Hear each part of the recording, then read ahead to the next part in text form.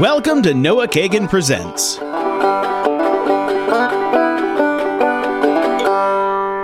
What up, everyone? It's your boy Bike Pedal, aka Rabbi Can't Lose, aka Noah Kagan. In today's case study, I've got one of my good friends, Brian Dean from Backlinko.com. I've got a total man boner for this guy. He is insanely impressive with SEO, search engine optimization, also known as getting your shit listed for free in Google. And there's so much actionable content and tips in this episode. One specific one I implemented myself, and I've seen really impressive results.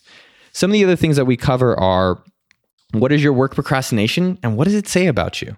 How he made $100,000 from a 2,000 person mailing list. So it's not the size that matters, guys. It's the quality, and he'll show you how.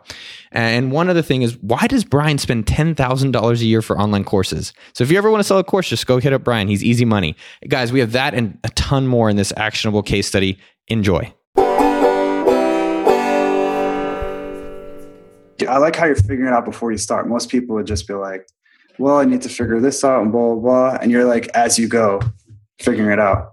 Well, I think what I've noticed with marketing specifically is everyone struggles with the number one problem of like, I can't find customers. And so it's easy to find customers if you're very specific. And it was actually something I wrote. So I wrote a question for you. I have 3 questions with Brian Dean today. So the first question actually, it ties to what I'm struggling with my show, with Noah Kagan Presents, because it's like business stuff, and I'm doing book reports, I'm doing case studies, I'm doing interviews, I'm doing like challenges. So you know, with Backlinko, you only write about SEO and marketing. You only do 1 post a month. You're super niche about it, right? Like you target a very specific group. Like, how do you not get bored? Like, how do you stay stimulated to keep doing it? That's one thing I was just curious about. Well, to be honest, recently, I wouldn't say I got bored, but I wasn't as into it because I feel like I kind of covered basically everything there is in SEO in terms of topics. Like within those topics, there's a world of topics, but I got kind of like, I feel like there weren't so many topics in SEO for me to cover. And that's why I started getting into YouTube SEO and just video marketing in general, because there's so much there. In terms of market, it's still marketing though. But I think the key is just like, I have interests outside of marketing but it's not part of my business. Like my business is SEO, and then I have other stuff going on. I do understand that. So what do you do with the outside stuff? You just kind of do it as a hobby and... Yeah. I don't try to never the tween shall meet kind of thing. No one wants to hear about what I eat and, you know, how I sleep and shit like that. I mean, is that something you're interested in? Yeah, I'm super interested in health. So, but like, how come you haven't? I always think people should like go explore the businesses that they're interested in. What's your take? Probably. I mean, but I'm not that interested in it. I also like SEO and I'm good at it, so I figure and it's working. So. You've heard that whole argument, right? Where you'll start enjoying the things you become a master of. So even if it's not like as fun for you, as you become more mastering, you actually end up enjoying it more. I never heard that, but it's probably true. It doesn't hurt that people email you, say, "Oh, I love your blog. You're so smart. You're so great." It doesn't make you want to quit. I mean, how did you choose SEO as the main thing to target, right? Instead of doing like, email marketing, which, I'm known for, or having, huge cock, which I'm not known for. Basically, because I was doing it to make affiliate revenue. So my whole goal in life was to make $3,000 a month from affiliate sites, because I read the 4-Hour Workweek and I was like, I'm totally going to do that. That's going to be my life. And when I read online, how do you basically make $3,000 a month? Everyone's like, SEO, you need to rank in Google. You need to do Black Hat SEO. So from doing that, I learned what to do and what not to do. And then from there, I launched Backlinko, which is basically all the stuff that I learned. Were there other things you debated doing instead of like a blog on SEO? No. Oh, did you? I saw that was the best opportunity. I already had other affiliate sites that were making money. But then that's when I was like, I'm doing this, I'm doing well. And how do I do better? And I couldn't find anything. That's where I realized the opportunity was. I'm like, there must be other guys like me who are doing well with White Hat SEO, but they're reading blogs and everything's just like great content. So that's when I was like, saw the opportunity. How did you decide there's an opportunity in writing content? And because you also didn't make money from it right away. Like, how did you decide, like, why not just keep doing the affiliate site instead of creating kind of like a content info business site? Well, the affiliate stuff was super reliant on Google. Ironically, I wanted to get less reliant on SEO because literally my best affiliate site was like 98% of its traffic was from Google. So it was like one day that could go to zero. So I wanted to create a brand that wasn't reliant on Google. That even if I didn't rank for some reason, I could still have visitors, still get subscribers, and still have a business. How'd you know you're going to make money with it? It didn't seem like you charged right away. No, I didn't. I didn't charge till later on. I just figured I would have bought a course. Like it's probably not the best. It's just one person, but I was like, I would buy a course that taught me link building stuff. So I assume there's other people out there too. I mean, how long from when you started till you actually made money? Probably. I mean, I launched a course the first couple months, but it didn't make that much money. I didn't start making real money, like anything to even pay for the blog, like where I went into the black until 9 months in. So until 9 months, you didn't make any money? No. I mean, were you making money with affiliates so you felt more comfortable about it? Exactly.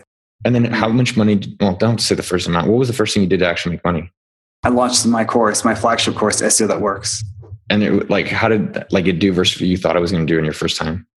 I did so much better than I thought it would do. So my first time I launched, I had no idea what to expect. I just put it out there. I had a list of maybe 2,000 people, maybe less.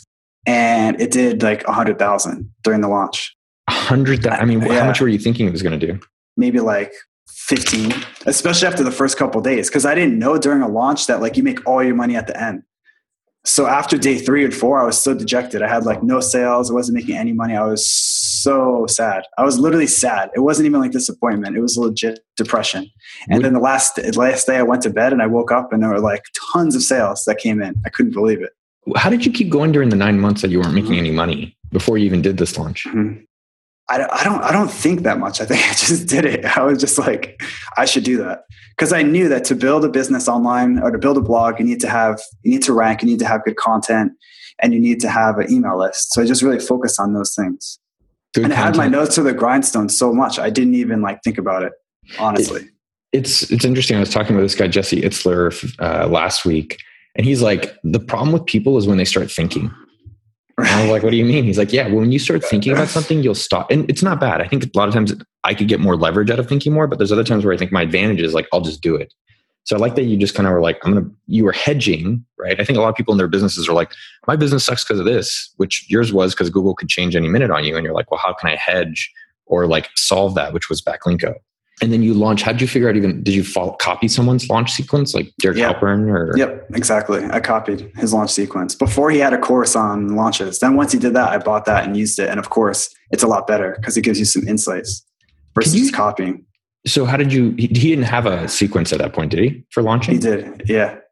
Oh, and then did you just copy his emails and then just use your own word or I copied his sequence, not the actual email. So if the second day he had FAQ email, I'd be like, okay, I'm going to do an FAQ email. And then the third day, if you had case studies, I would do case studies. You know what I mean? I would just do whatever, kind of the thing on that day. And then I would write it in my own words. But it was 100% copy job in that sense. With the launch, so the last day, what was your last day thing? Like, hey, it's ending kind of thing? Exactly. That's all it was. One email that said it ends tonight because Derek did that. And I sent it out and then I woke up the next day and it was 75% of the sales came in that last 12 hours or whatever it was. So what's the takeaway for you in all your launches since then? Is it everything matters in the last day and you shorten your sequence to when you promote something? Yeah, I think I've got so many takeaways because now I've done 8 and the last one did almost 1 million. And that was the one where I really was testing a lot of stuff that I didn't have assumptions for. And one of them was really, shorten the launch and simplify it. A lot of people do crazy stuff with their launches. They think the more complicated it is, the better it's going to do. So they have a webinar on the first day, a webinar on the middle day, a webinar on the last day, a bonus on this day, and this closing and this opening. And the last launch I did was the simplest one I ever did. And it was 6 emails, 5 days, just it's open, some more information about the course, and then we're closing. That's it. And it was the best one yet. The more things I took away, the better it did. I think that's kind of your general MO. Mm-hmm. You do 1 article a month. You don't really have a lot of things going on. You only have 1 girlfriend. I mean, you're just generally a very simple guy. And only 1 boyfriend. Yeah. Hello. Yeah. Ryan. I wouldn't cheat on you. No, I know, baby. So that's interesting on that. I guess one thing I was wondering with this is that there's all these people that are going to listen. There's probably millions, billions of people. And then everyone will listen and be like, well, he only had a 2,000 person mailing list. He made 6 figures. I can do that too. And sometimes I'm like, no, you can't. And then sometimes I'm like, well, yeah, everyone can. So what's your thought around that? I agree with you. It's like both. It depends. What we're talking about at some level is a business, right? So the thing I had in my favor was I had a small list, but the product market fit was perfect. Like the people that found me straight away were exactly my target audience. These were people that were already doing well with SEO and wanted to do better. And since then, it's always been my target audience. So when I sold a course to them and they weren't like, wow, this is $500. I can't afford that. You know what I mean? They were like, this is perfect. So for me, that audience was the perfect fit. So it depends on who's on your list, obviously, more than anything. So that's a really interesting point. Like if you have a bunch of like coupon people, maybe like a coupon course, like it has to be $15 to probably make it appealing. But you had people that had businesses, or who were the customers? Who were those people? In the beginning, there was like half affiliate marketers and half SEO agencies.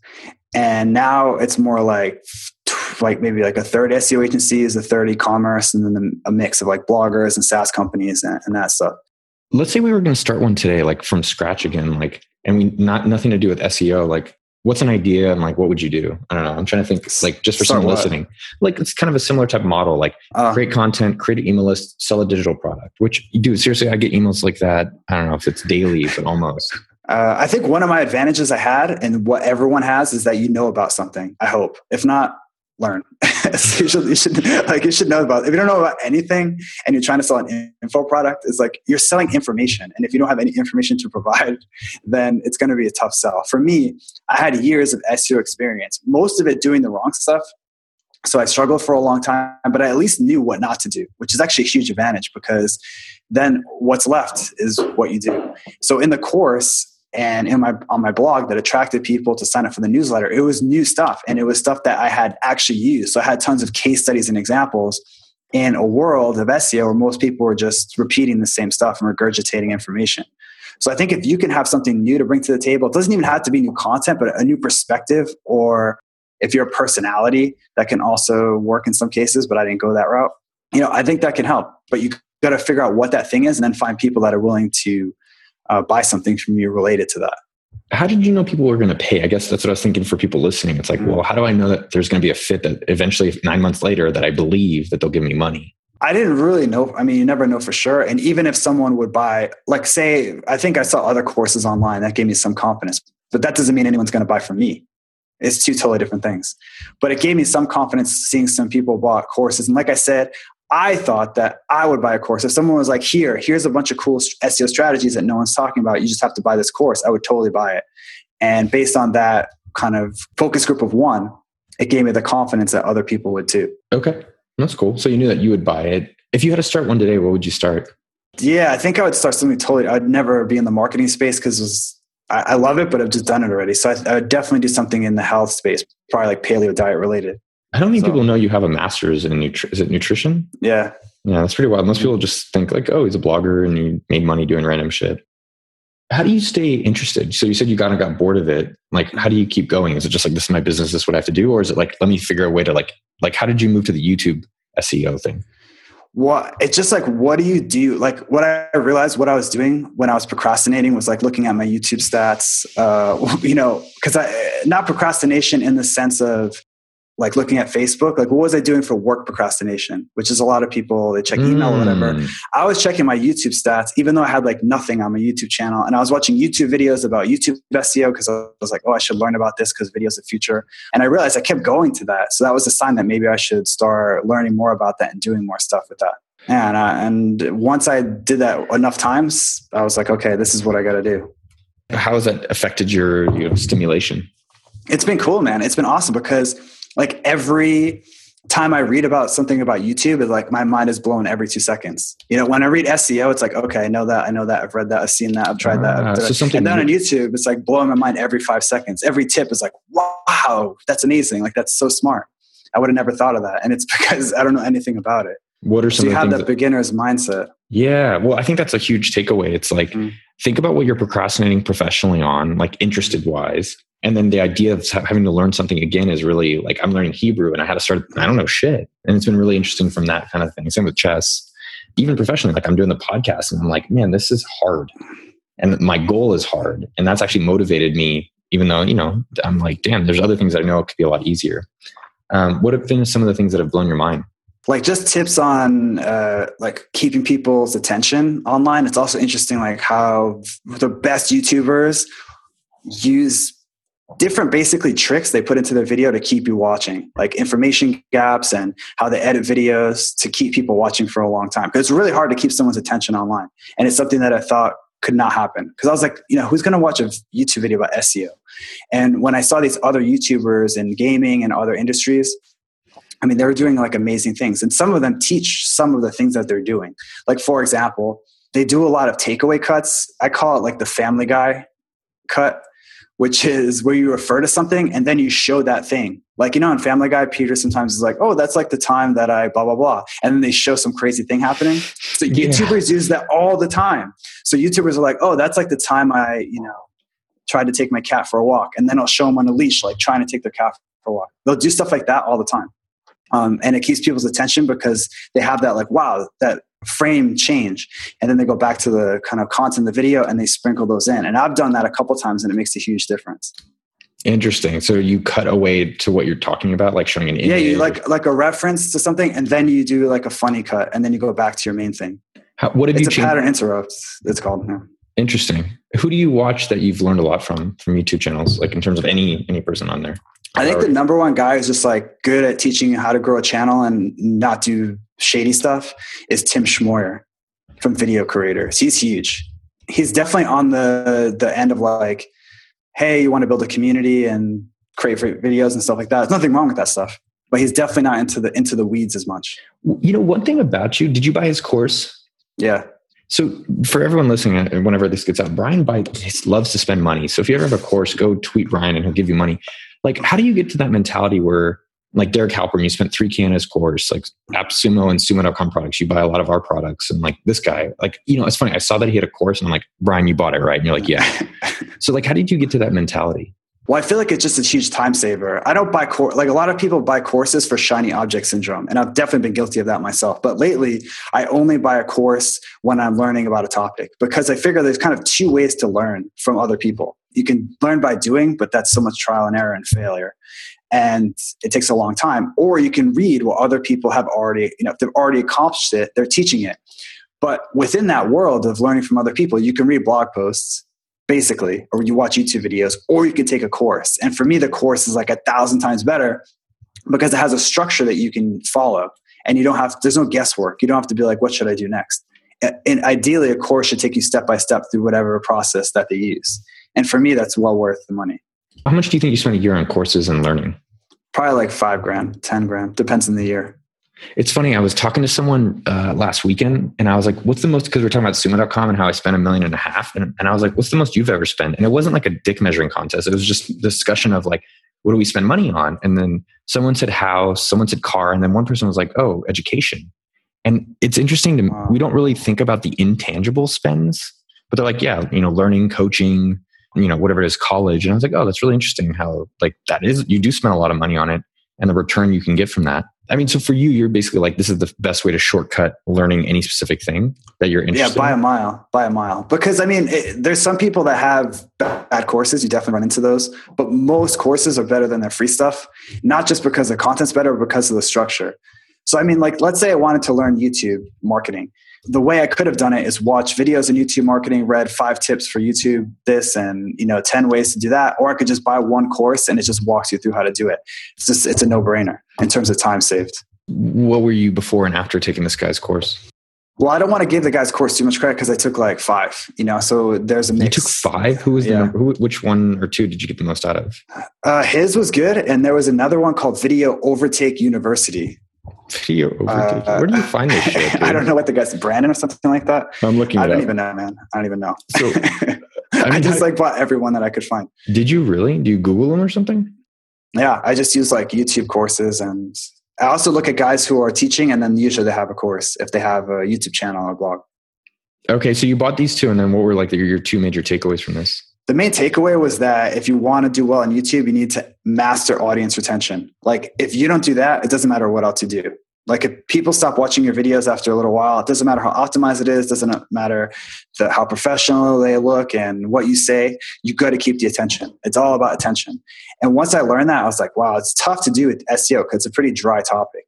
but it can be done. So that's what I focused on most.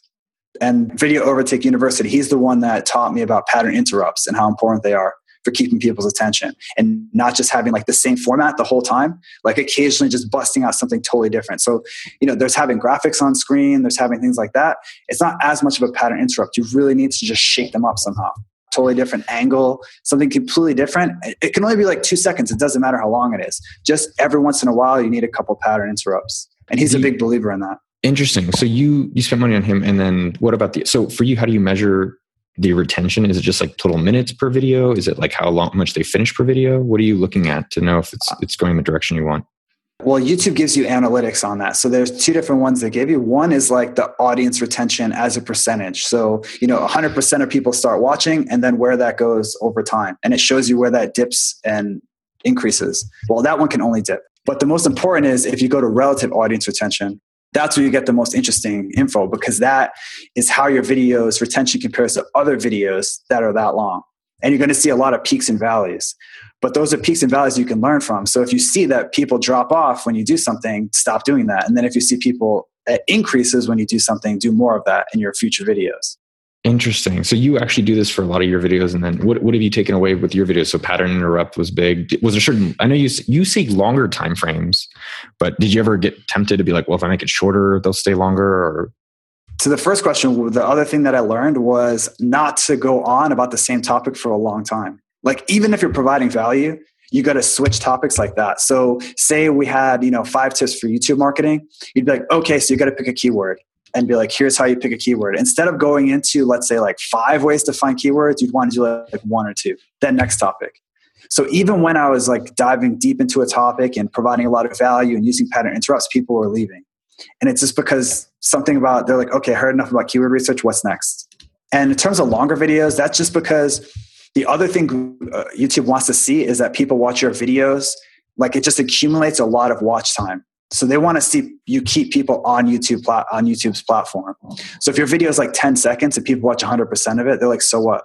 We got 10 seconds. Then they click away, and we only got 10 seconds of people on our site. Like, it's kind of a partnership. It's a little different than how Google works. Like, they want people to stay on there and watch their ads and click on ads, basically. And the longer they're on there, the more likely they're going to do that.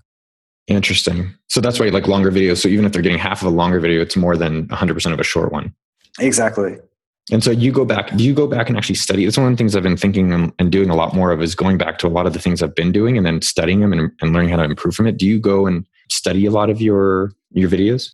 Yeah, 100%. I look at every video after it accumulates, a lot of views, and I see this relative audience retention. I look at when it peaks compared to other videos, and then where it dips. And I look at right before and after that and figure out why do people leave and why do people stay? That's cool. So if your video is like 15 minutes, what's the average view duration and what's your average percent viewed? So my average percentage viewed on all my videos is 51%. Okay. And then from one of your later videos that you've just put out, like, if it's how long is it? And then what's the average view rate? Because I'm trying to compare. So like, to give you my numbers. So what I learned going to an 8-figure business on my YouTube channel, it's a 15-minute video. 8 minutes was the average view duration. Wow. And the average percent view is 53%. That's great. I like that video. I watched that one. Yeah, buddy. All right. So what were you saying about okay. So last video is, mine's 9 minutes and the average percentage is 55%. And then how long did people view it? Sucker. How long did they view for? Almost 4 minutes, 57 seconds. So it seems like if you're hitting 50-50, you're doing pretty okay. 50% is I think is great. It depends obviously how long your video is. I mean, there's videos on YouTube that are an hour, right? So if you're in like the 5 minute to 15-minute range, 50% is amazing. But some videos are like an hour, literally. So that obviously is different. But most videos are like maybe 3 to 12 minutes on YouTube, I would say. 12 is like the really on the really long end. So yeah, 50% is really good. What do you notice? Because I know that you email out a lot of your videos to your whole mailing list. Like, do you notice that because you put it out, it gets more views, more likes, and then it gets higher, than other people see it on YouTube that aren't on your mailing list? Definitely. It's a huge strategy for YouTube, because the ultimate YouTube ranking factor is the audience retention and then also total watch time, which is what we talked about. It's like, how long does people watch your video over its lifetime? Like it just have people watch it for 10 hours, 20 hours, 50 hours. It goes up over time as more people view it. They want videos that people watch for hours over the course of its lifetime. So yeah, when you send an email to your email list with a YouTube video, it's a huge advantage over other channels because those people that are on your list usually like you. So the audience retention is going to be awesome to get the video started. And you're going to get some views, you're going to get likes and comments, that stuff you mentioned. And if your video is up to snuff, when other people on YouTube and the platform watch it, it'll increase that total watch time because it's a good video and it'll rank. So using the email list has been huge because it's a win-win. Your email list gets a great piece of content and your video gets a huge boost. And I've been able to hit number one spots in YouTube within like 2 or 3 weeks for every keyword based on the creating the great video and then the email list. With your blog, you only have around 40 articles and you have a 7-figure profitable business. So what is everyone else missing? Right? Coming back to that, right? Like what is everyone else missing that you figured out?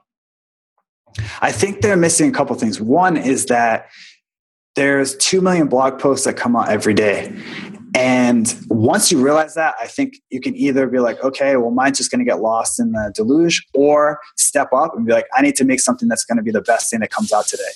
And the thing is, it's really hard to create something that great. Like I do it, create something once a month for that reason, because it just takes a real long time and a lot of effort to create something that's amazing, that's going to stand out among the 2 million.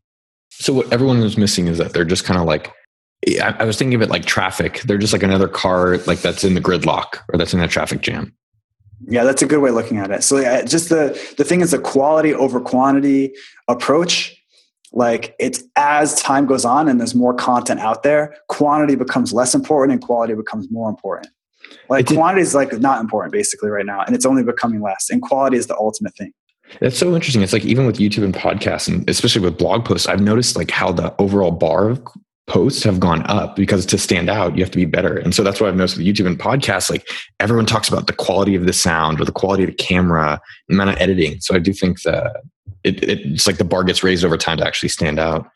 And then just for everyone listening, like for one blog post you put out there, how long does that take you to do? It depends. The average is probably like 25 hours. Okay. So about a week. What do you do? So that's only 1 week a month. What are you doing the rest of the 3 weeks? That's a good question. No, I know. That's what I'm asking. Hanging out. I don't know. I actually am working on other parts of the business like products, or I'm doing YouTube videos and conversion rate optimization, writing newsletters for the email list. So the blog is just once a week, but then there's other stuff going on in terms of content creation that I spend the most time on.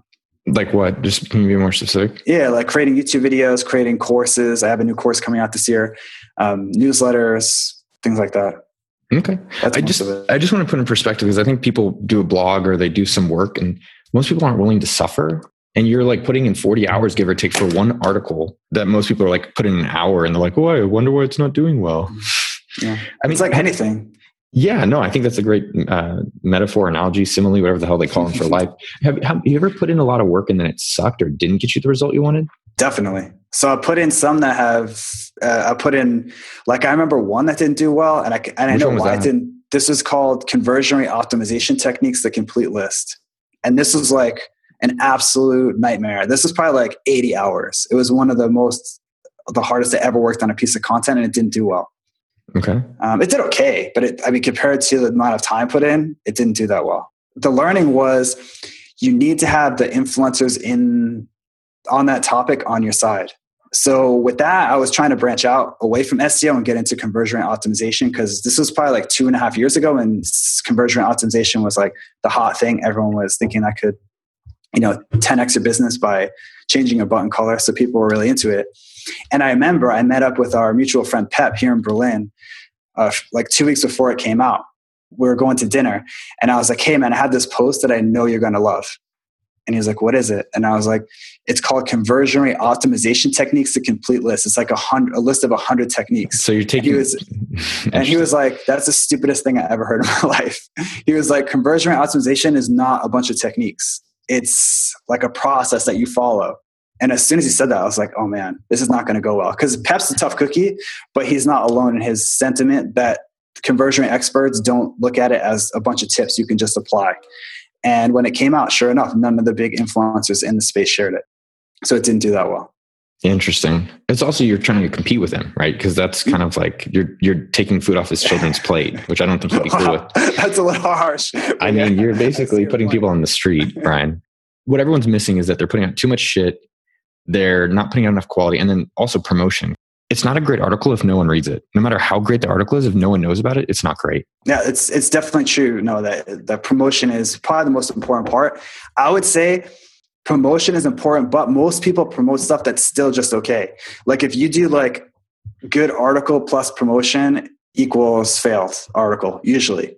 So it doesn't really, it still has to be amazing. Yeah, it still has to be amazing. But like promotion, like crappy promotion plus amazing article is usually great.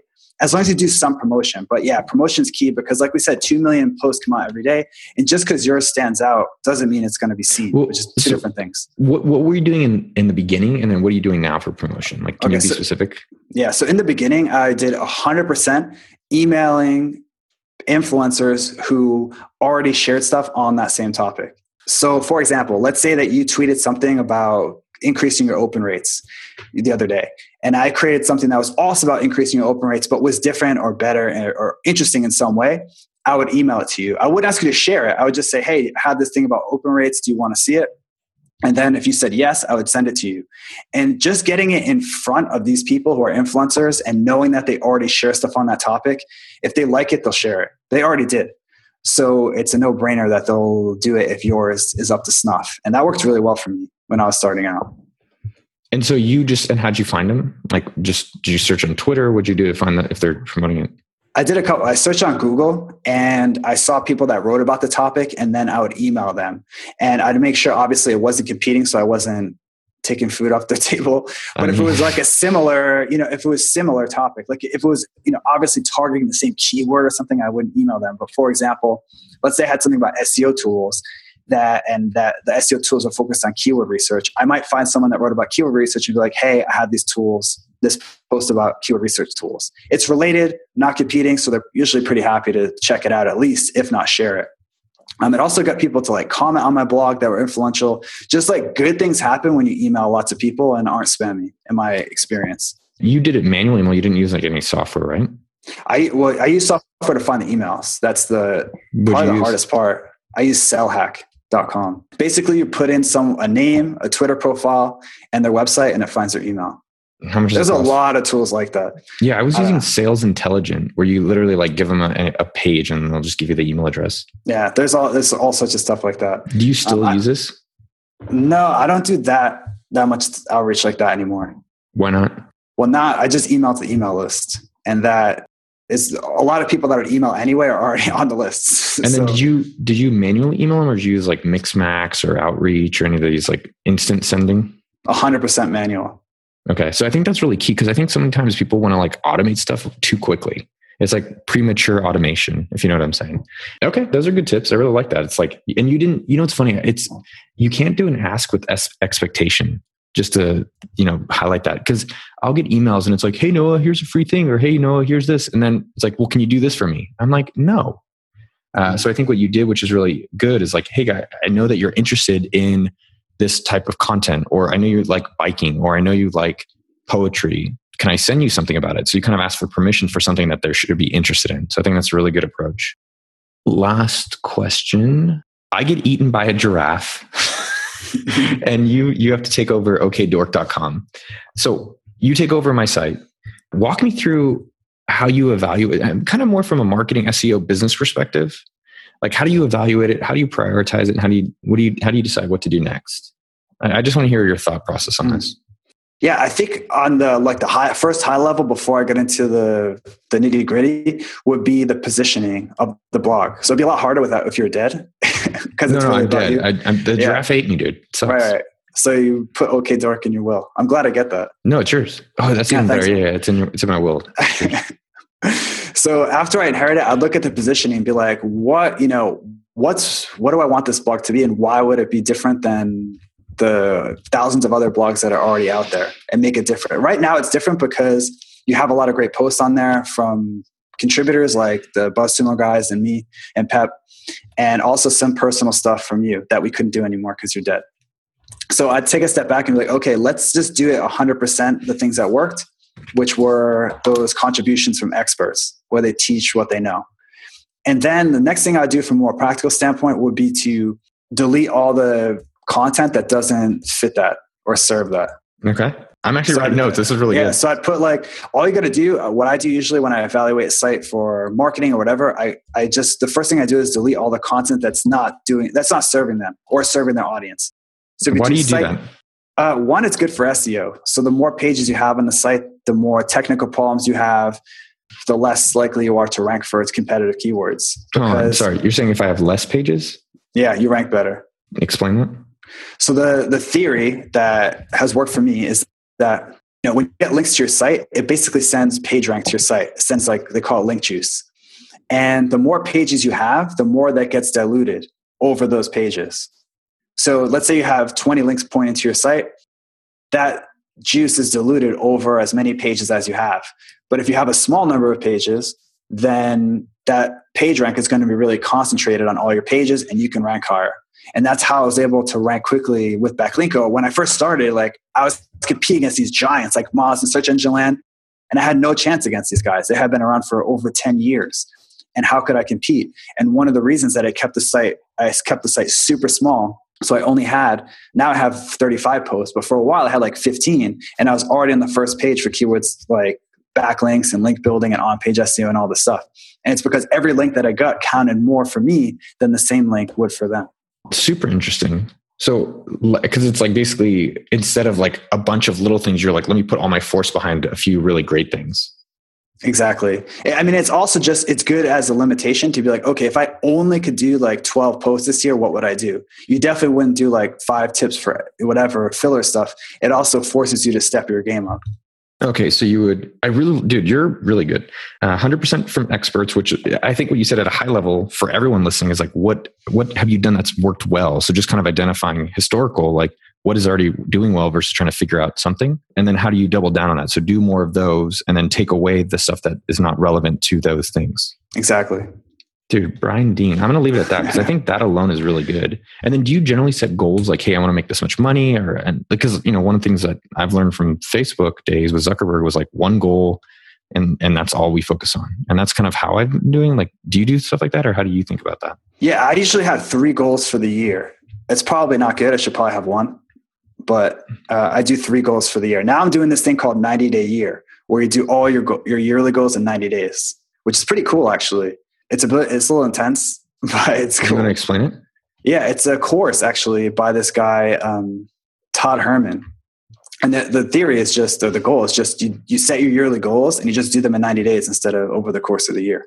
So it's pretty intense, but I'm enjoying it.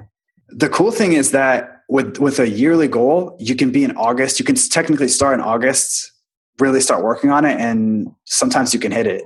So I think the year is a little too long for goal setting. The 90 days is perfect because it's like you can't really procrastinate, but it's also not like panicking trying to do these crazy goals in 30 days. But it's cool, man. Yeah. So that's how I've been doing the 90-day year, and I think I'm going to do that from now on. So you just pick a goal, but only do it for 90 days? So you pick you do your yearly goals just like you normally would. So like last year with Sumo Me, you wanted to hit, X amount per month.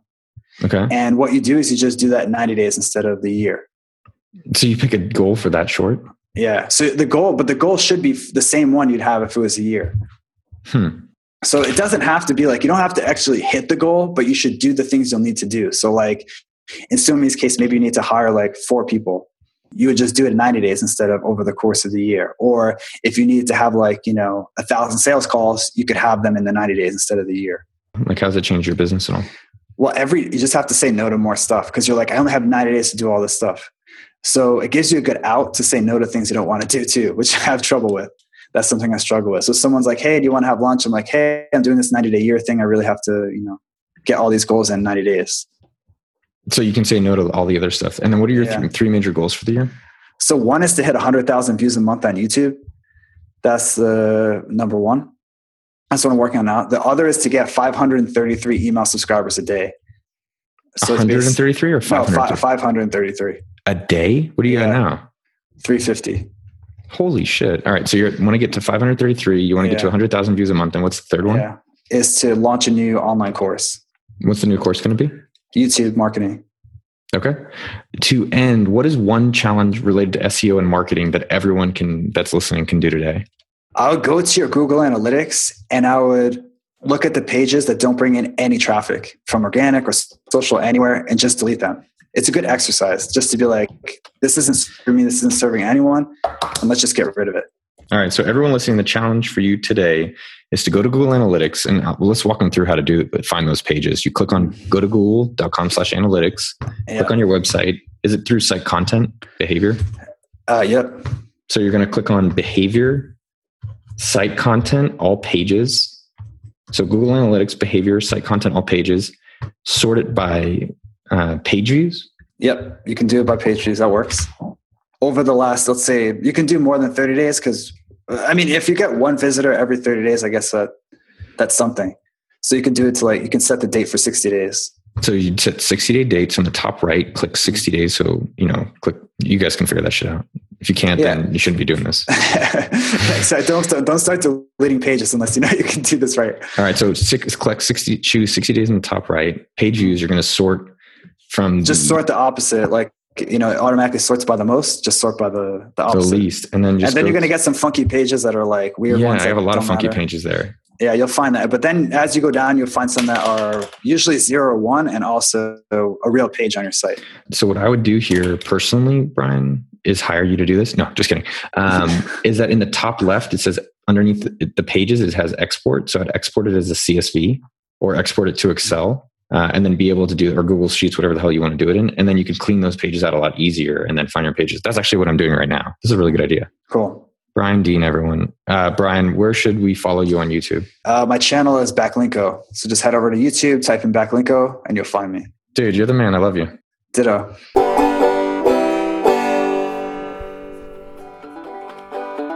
Well, that's a wrap, y'all. I hope you enjoyed the show as much as I did. Number 1, if you enjoy the show, just go text some friend that you love them, anyone that you haven't talked to in a while. Number 2, if you've got 15 seconds, please go leave me a review that you like the show. It makes my day, and that's all I ask for. Number 3, give me feedback. I always love making the show better for you and for myself, and I love hearing from you. You can tweet me at Noah Kagan, NOAHKAGAN. Have a delightful day. What's your favorite candy bar?